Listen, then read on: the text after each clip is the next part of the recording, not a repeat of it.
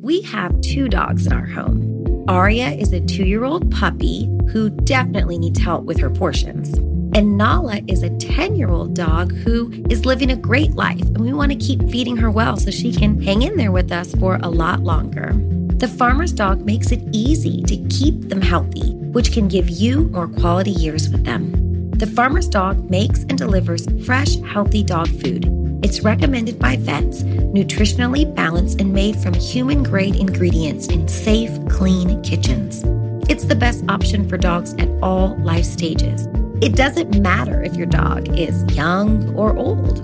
It's always the right time to begin investing in their health, helping you live more healthy, happy, and full years together. You can get 50% off your first box at thefarmersdog.com/vanished. Let the Farmer's Dog know we sent you. Use our code or click podcast after you sign up for your first box. Ever since the end of episode 22, when we heard the call between Nelson Polk from the Irwin County Sheriff's Department and his grandson, I've been flooded with emails from listeners.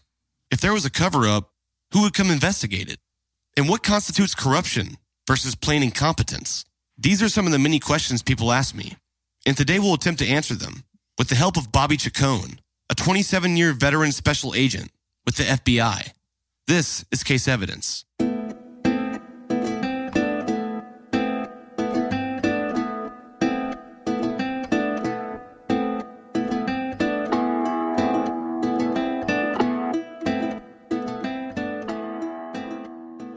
To refresh your memory, here's the call I'm referring to at the end of episode 22. Are you related to Ryan at all? Yeah, I'm just a kid to him. I don't even know him, Dave. As far as I know, I've never met him. I mean, they got all in that podcast about how you and some guy, Alan Morgan, went and did like an original search on Tara at the pecan orchard or something like that. That's exactly right. We did. There was a guy that went to another man and woman and told, or his friends, and told them that Ryan was at a party and was drunk, and he said he did all of this. They called me and Alan Morgan, and we met with them. We went to the pecan orchard. We searched it, got a statement from him, and turned it over to the GBI. But the GBI, now, which is all different, all new agents, says, well, it's not in the file. If it's not in the file, it didn't happen. So I went to his boss man and told him, and he came back, and of course he got a statement from me and got a statement from that guy and all that. Yeah, we knew about this less than 2 months after she disappeared, but the GBI didn't do anything. So they was working it, and we couldn't basically interfere with their investigation. I know how it all come about, and I know all about the investigation and all this stuff on podcasts and all that. He's just trying to make a name for himself. He's right on some of that, and he's wrong on some of that. I don't even watch it. I don't even pay it no attention. Okay. Well, Papa, I just want you to know that I love you, and I care about you. I just wanted to call and ask you, and if you didn't want to talk to me about it, then I was fine with that. But I'm not involved. I'm not involved in any way, shape, form, or fashion. That's all I want to know, Papa. I mean, it literally could have made me cry, like hearing your name thrown around in this, and I know how good of a man you are. So they know what happened to her, though? Oh, yeah. Yeah, they know the whole story. And see, there's a gag order, so, and they ain't going to release that information anyway. But there is a gag order, so they can't tell the public. Apparently there were rumors of these whole 12 years. How did this, slip by for 12 years?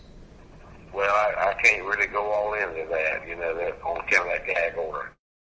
Bobby Chacon, a 27-year veteran special agent with the FBI, heard this call too. This is what he had to say. The most interesting thing about that telephone call is the confidence that Nelson Polk has in his voice when he says that GBI has the whole story. if you listen to that voice, he's supremely confident that, oh yeah, they know the whole story, which also seemed to mean to me that he has the whole story, that Nelson Polk himself seems to know the whole story. And he seems very confident. He seems very almost like this was a cut and dry case. Like once the story gets out there, everybody's going to understand, everybody is going to know what happened, and it's going to make sense. Whether or not that's true, who knows? But the one thing I took away from that phone call was his confident manner in which he said, oh yeah, they know everything. Now, they may not, he may be mistaken, but that's the one thing, that there seems to be the feeling that there's no mystery anymore, at least inside the investigative team and the prosecution team.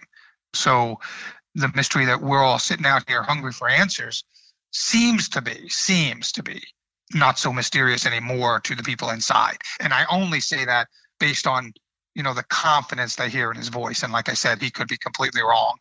He may not know everything that's happening in the GBI investigation, but we do know charges have been filed. We do know a prosecutor is intending to take this case to trial, which you don't go to a grand jury unless you have evidence that can convict a guy, beyond a reasonable doubt in front of a real jury, not a grand jury, but a real jury. So, there's a lot more evidence in this case that we're not being told about yet. And, the prosecution is right to hold its cards close to the vest in a case like this.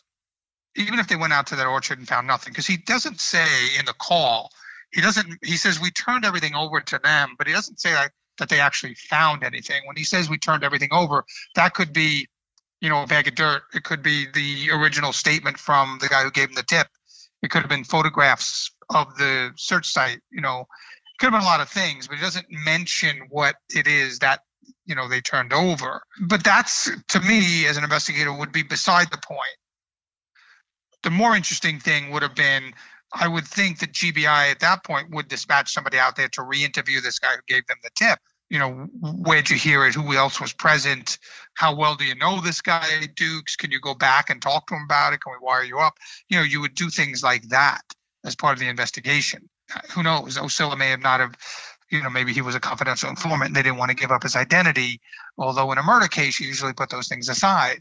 It's all going to come out, I think, what happened on that first search. Now, the fact that they went back out to the orchard also could be, it doesn't necessarily mean it's as nefarious as it might look. I was on a forensic team in the FBI for many years, and often we researched, different places because, sometimes, farms, particularly farm searches are tough. Landfill searches are tough because they're so big and there's so many places to look. They may have looked in the wrong place. They may have gotten information more recently that says, oh yeah, you're right, it was that farm, but it wasn't over here, it was over there. And because sometimes if you go too quick to a place, it looks suspicious. Remember in Making a Murderer where, I think it was a couple of civilian women searchers, they kind of made a big deal about how they went right to the car and they found, the woman's car, the victim's car. And they're like, well, you have this whole huge, multi-acre yard with all these cars, and within the first 2 hours of the search, they go all the way in the back and they go right to where her car was found.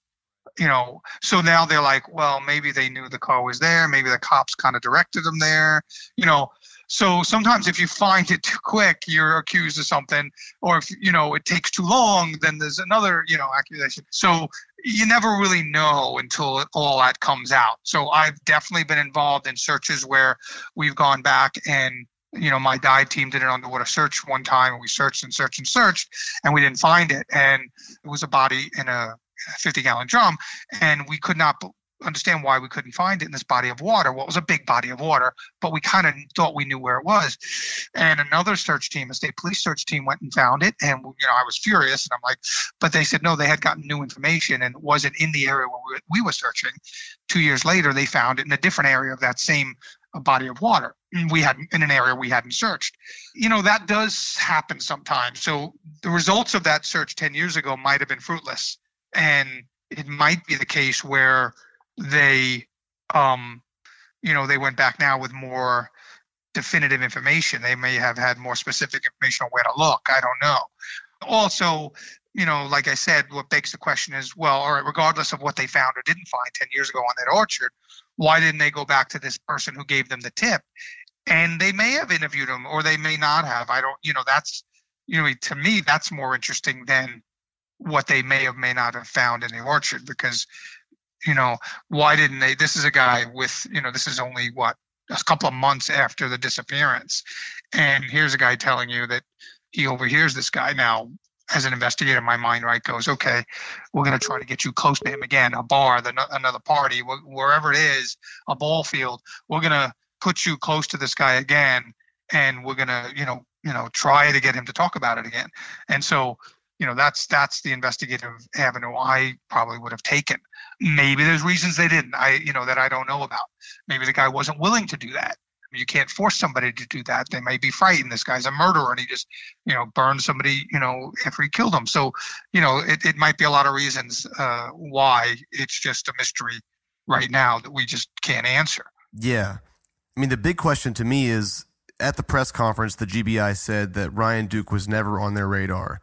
But here is a police officer saying that they went and searched the same orchard they searched just a few months ago, based on a tip that Ryan Duke said at a party that he killed Tara. And this guy said that he gave that information to the GBI. Now, he could also be lying, but, who is lying? Yeah, he could be lying. I mean, and somebody in Ocilla probably did a report on talking to this guy. They better have. I talked to such and so on such and such a date, and he told me the following. And you write that down in a report. Now, just because you turn that report over to GBI does not mean you don't retain a copy of that report. So a copy of that report should somewhere be in the Ocilla Police Department's records. Now, it's obviously, subject to the gag order as well, probably. So that might come out later. And then you'll see why he either was, the other thing is to remember is it's not good policy probably, but they're not bound by anything they say at a press conference. So if they say he wasn't and he winds up having been, okay, they lied to the public. That's not, now you'd want to know, I'd prefer to know that there was a reason why, a strategic reason why you would lie to the public about that. It could be somebody who just made a mistake, or somebody didn't know, somebody misspoke. Absolutely. And so they didn't know, and they, this, because clearly with a case like this, a case that kind of goes cold, new people are assigned to the case, new prosecutors are assigned to the case. So not everybody gets up to speed on 100% of the things. Now, now that you have your prime suspect in custody, you would think that that's something you would know. Now, it could be something as simple as trying to avoid embarrassment. That, here's a guy that should have been on their radar. So they want to say he wasn't, whatever the case, that hopefully will come out later on too. Once the trial is done, the gag order is lifted, this is going to be a whole nother examination. And so there's going to be two examinations here. What happened to Tara, how it happened, why it happened, that's going to be, the first one, and obviously the most important one, and how, if the person responsible gets convicted, you know what I mean? So the second one is going to be, how this all took place over the 10 years. Yeah.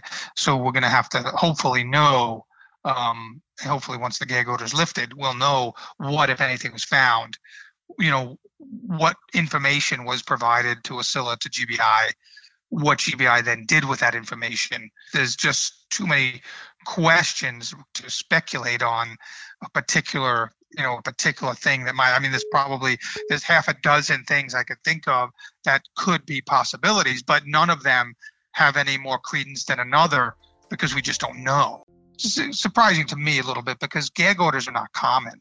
Judges don't issue gag orders in every case. They certainly don't issue them in every murder case even.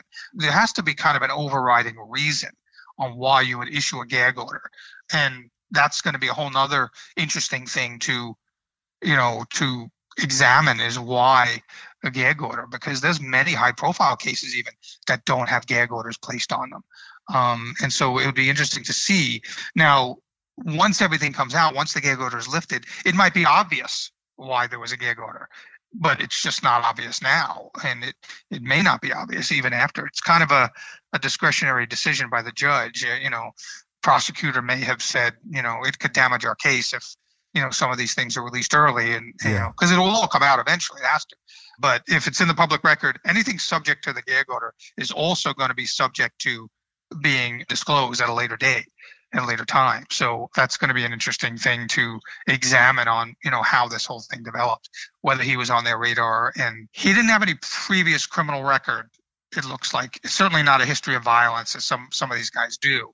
Because the biggest fear in cases like this is if somebody was on the police radar 10 years ago and wasn't properly investigated and then subsequently arrested, and then he goes on to hurt other people in the interim in those preceding 10 years. That's unacceptable, right? I don't know what Ryan Duke, what he's been up to the last 10 years. He doesn't seem to have a long violent criminal history. So you hope that's not the case, because that's the, the worst thing that can happen when mistakes or incompetence or corruption in the police department, hinders an investigation. The worst possible outcome is that additional victims get created, additional victims suffer because of that lack of competence or corruption or whatever it is, or flat out just honest mistakes, whatever. So, hopefully that didn't happen in this case. What qualifies as corruption versus just incompetence? Generally, the difference between corruption and incompetence is corruption is action that's taken to benefit someone for their own benefit or the benefit of someone else. Whereas incompetence is, simply that, is simply you're just not good enough at your job. You're just making mistakes. You're just incompetent. But corruption is where you take action, sometimes that looks like a mistake or looks like incompetence, but it's actually taken to benefit either yourself or someone else, to cover up someone, either yourself or someone else's family member, friend, their criminal activity or something. So that's the general difference between corruption and incompetence. Now, don't get me wrong, incompetence does obviously help the person that doesn't get arrested because of the mistakes that are made.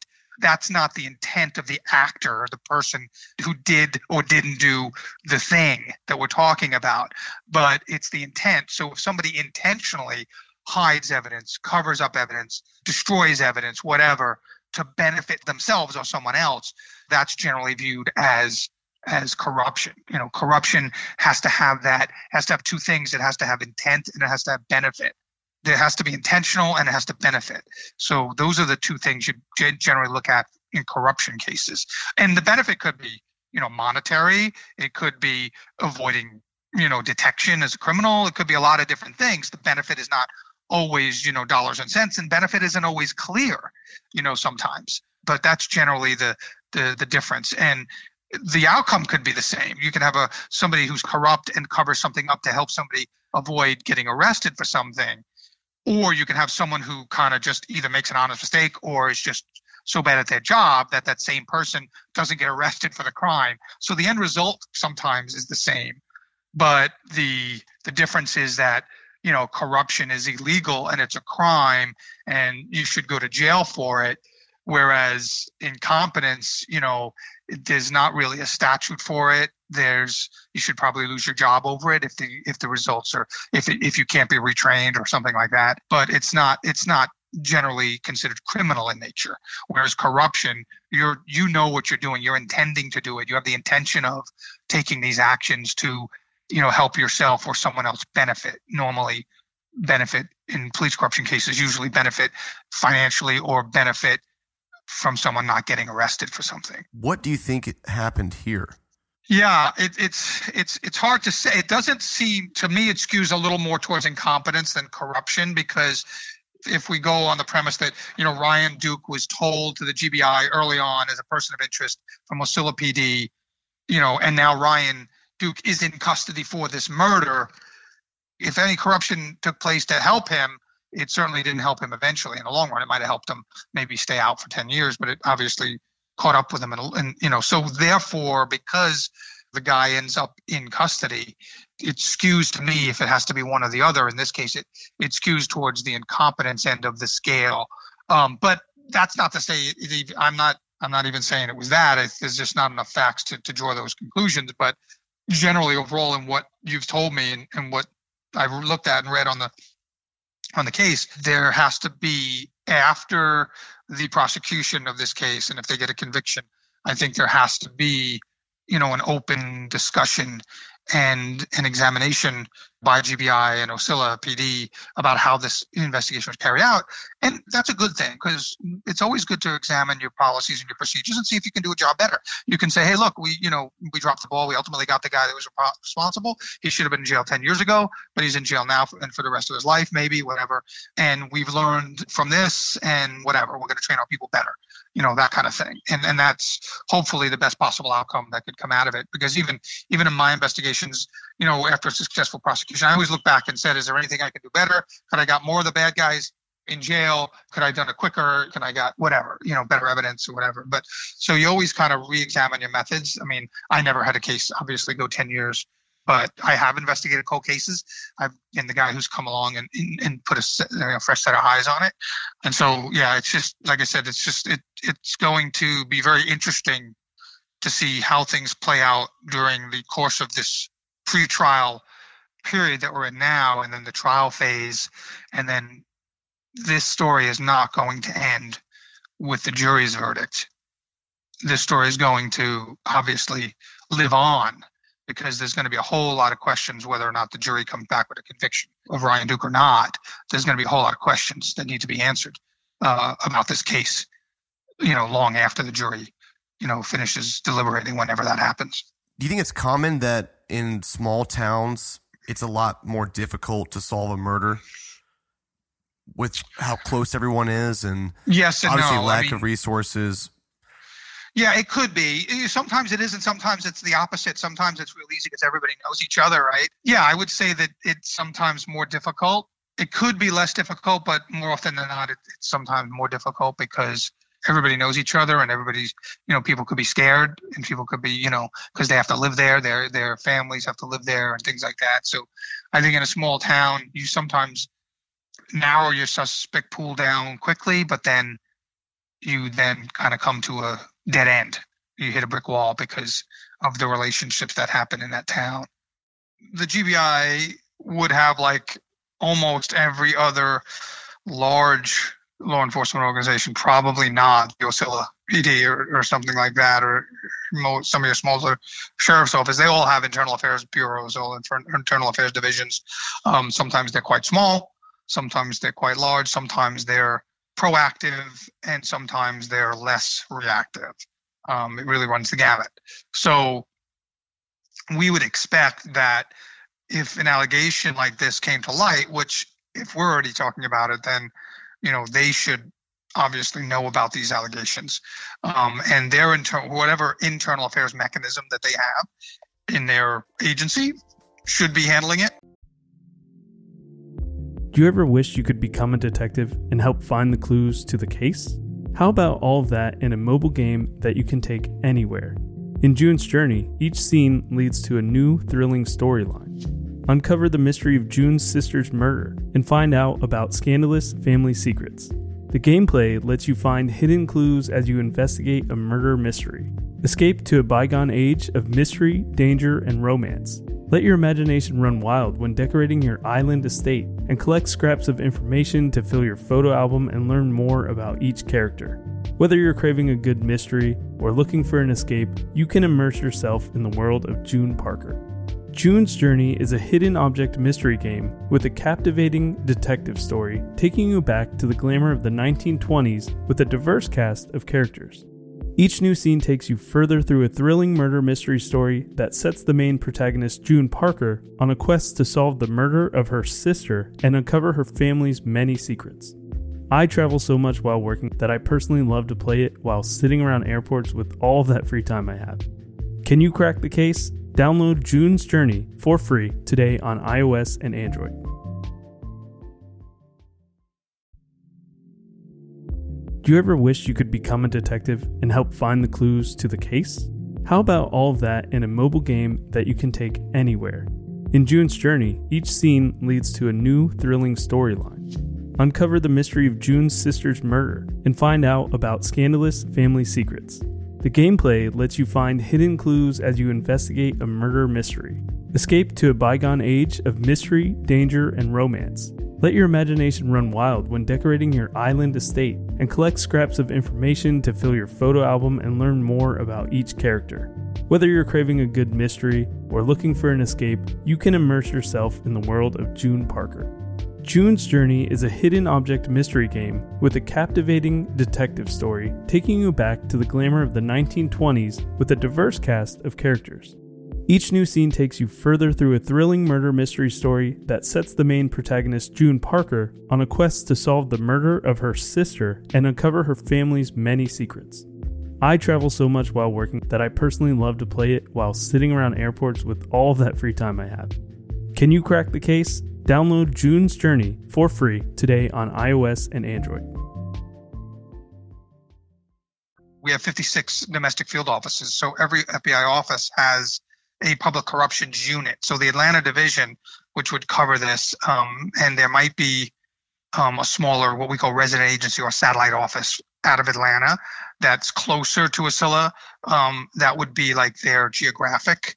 Now that smaller office might not always have the manpower to do it, but there certainly would be a public corruption unit of the FBI back in Atlanta at the field headquarters, who then would probably call over to GBI's Internal Affairs Bureau because they probably have ongoing cases that they work together, because when you work similar violations, you often know who's who in your counterpart agencies. So I'm sure if I was an agent, say, working in public corruption, which also, public corruption is the broader term, right? But it encompasses, police corruption, things like that. If I was on the public corruption squad, I would probably know who was my counterpart working public corruption in the state police, in DEA, the other federal agencies, because things kind of cross over. So they would probably pick up the phone and call GBI and say, hey, are you aware of this allegation? Or, are you aware that there's stuff floating around on the internet, or somebody called in? Because we're getting it and we want to know if you guys have something. Because if they get a response saying, we're well aware of it, we've got people working on it, we're going to bring it down, whatever, then the FBI would kind of just keep tabs on it, but not start a parallel investigation, because it doesn't make sense to do that. They're in the best position to, I hate to say it, but catch their own guys, right? And so if it wasn't the case, if they were like, no, we didn't hear about this, well, then we would call their people in and we'd have a joint meeting and either work the case jointly, or the FBI could open it up themselves. And again, one of the reasons you have those pre-existing relationships is that if you feel like, oh, this is something we may not want to bring to them, we may want to start looking into this ourselves, you would know that from your relationships with them, whether or not they were trustworthy on that level. That's why you have pre-existing relationships. Your job is to know the landscape as an FBI agent and know, yeah, they have a really good internal affairs with a lot of integrity, we can just go to them. Or you might know that, no, I'm not bringing it to their IAD because I don't trust those guys. We brought them something to them 2 years ago and, they tipped the cop off or whatever, so they would know that. So the case is either, I find it hard to believe that GBI would just sit on it, particularly since they have two guys in custody. So you have a prosecutor somewhere who's preparing for trial or preparing to some kind of court proceedings. And prosecutors, man, they want every darn piece of evidence that they can possibly throw. If you've got, 110% of the information they need for a conviction, they want 150%. They always want more. They're never comfortable. So some prosecutor's butt is going to be on the line in front of a judge because these guys are in custody. So you have a speedy trial, a constitutional right. So there's certain timelines that have to be met.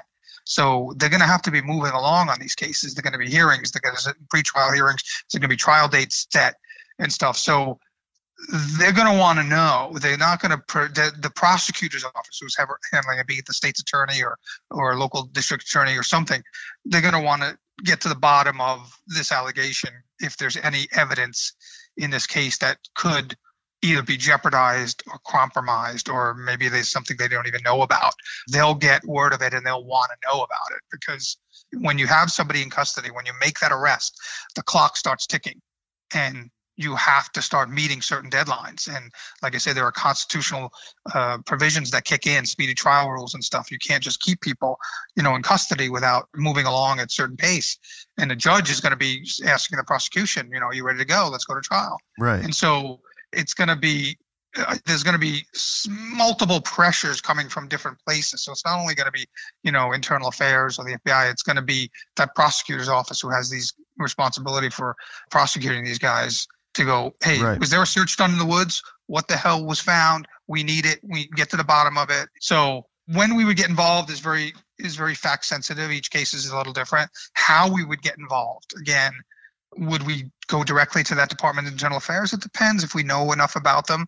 If we've worked with them before and we think they're trustworthy, if not, we may start kind of not an undercover investigation, but more of a covert investigation where we start doing things in a way that they hopefully won't detect until we get, further down the line. So, we can bring it to them at a point where they can't really do anything about it to derail it or something. If the gag order wasn't there, you could have OSILA come out and say, we're here, have a press conference. So here's the 3 guys or 4 guys that were out in that woods. Here's our paperwork. Here's what we turned over to GBI. Here's the dates we turned it over. Here's what we turned it over. And then GBI can respond and stuff. I mean, the only thing about that is that, the prosecution is loath to get all this stuff out in the public. They don't want to try the case in the public because that's not what it's about for them. And, not to be blunt about it, but they could care less if anybody else outside the courtroom has an interest in the case. Their only interest is getting the right person convicted. And anything that might jeopardize that is going to be put aside for now. Yeah, that makes sense.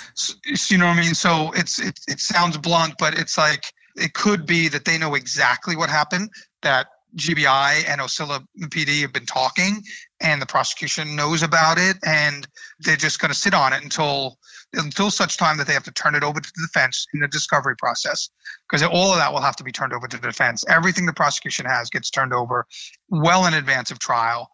The defense then has the right to test that evidence scientifically with their own people, with their own laboratories, so everything gets done well in advance. Now, in this case, you might not even, that's when you usually find out about things.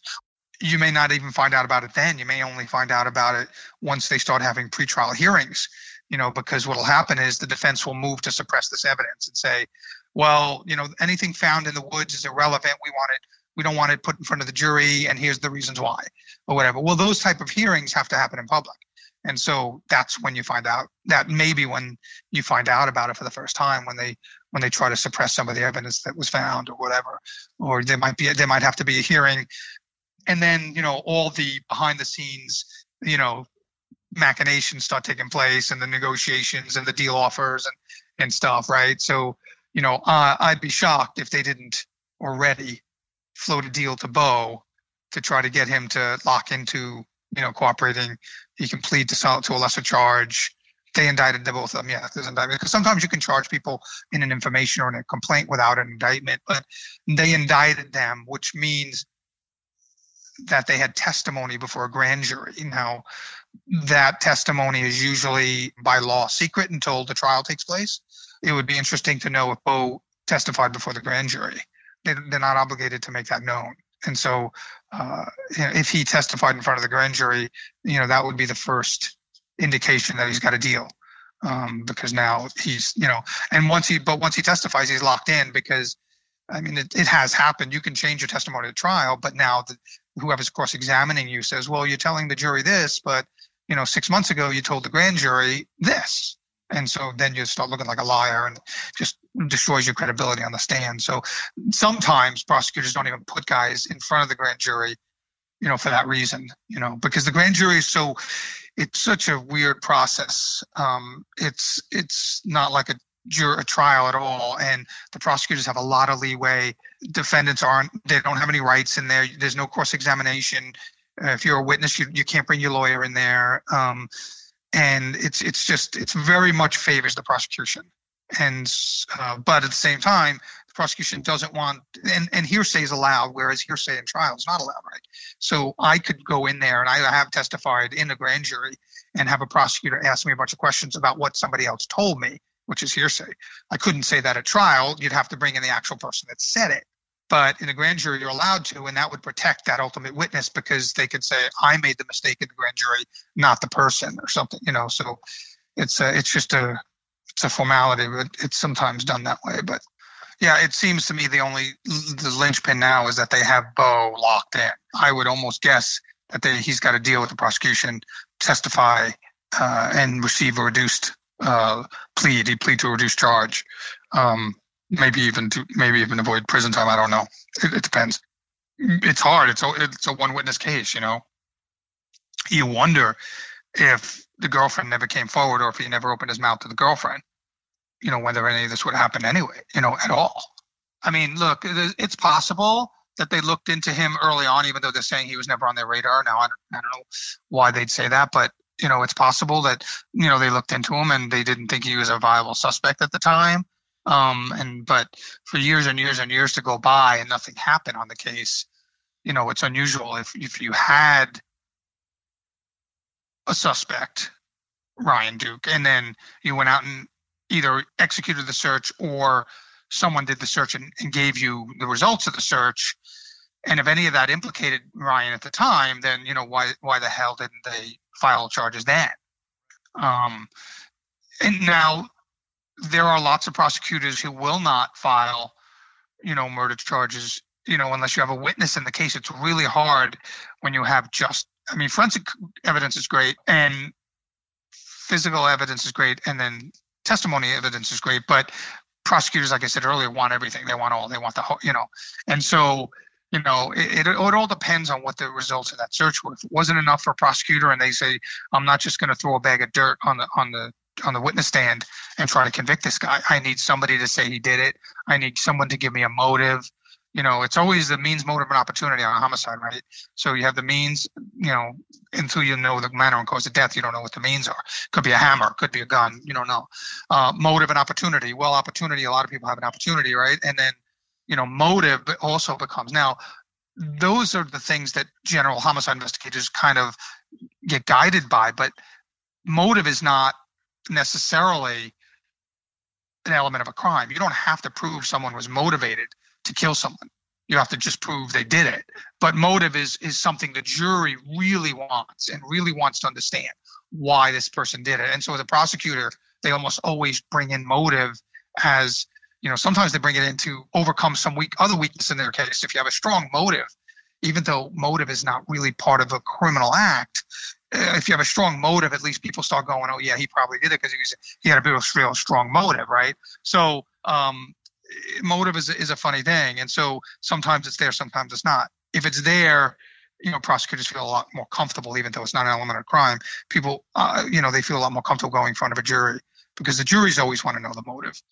It'll be interesting to see how the trial goes, and then it'll be interesting to see how the aftermath goes when the gag order is lifted and we can actually, see behind this big curtain of secrecy that's kind of hanging in front of us right now. Thanks for listening, guys.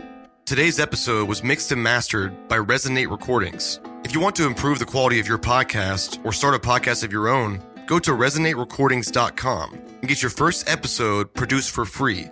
This episode was recorded at Industrious Atlanta, Ponce City Market. For $250 off your first month's office rent, visit industriousoffice.com/vanished.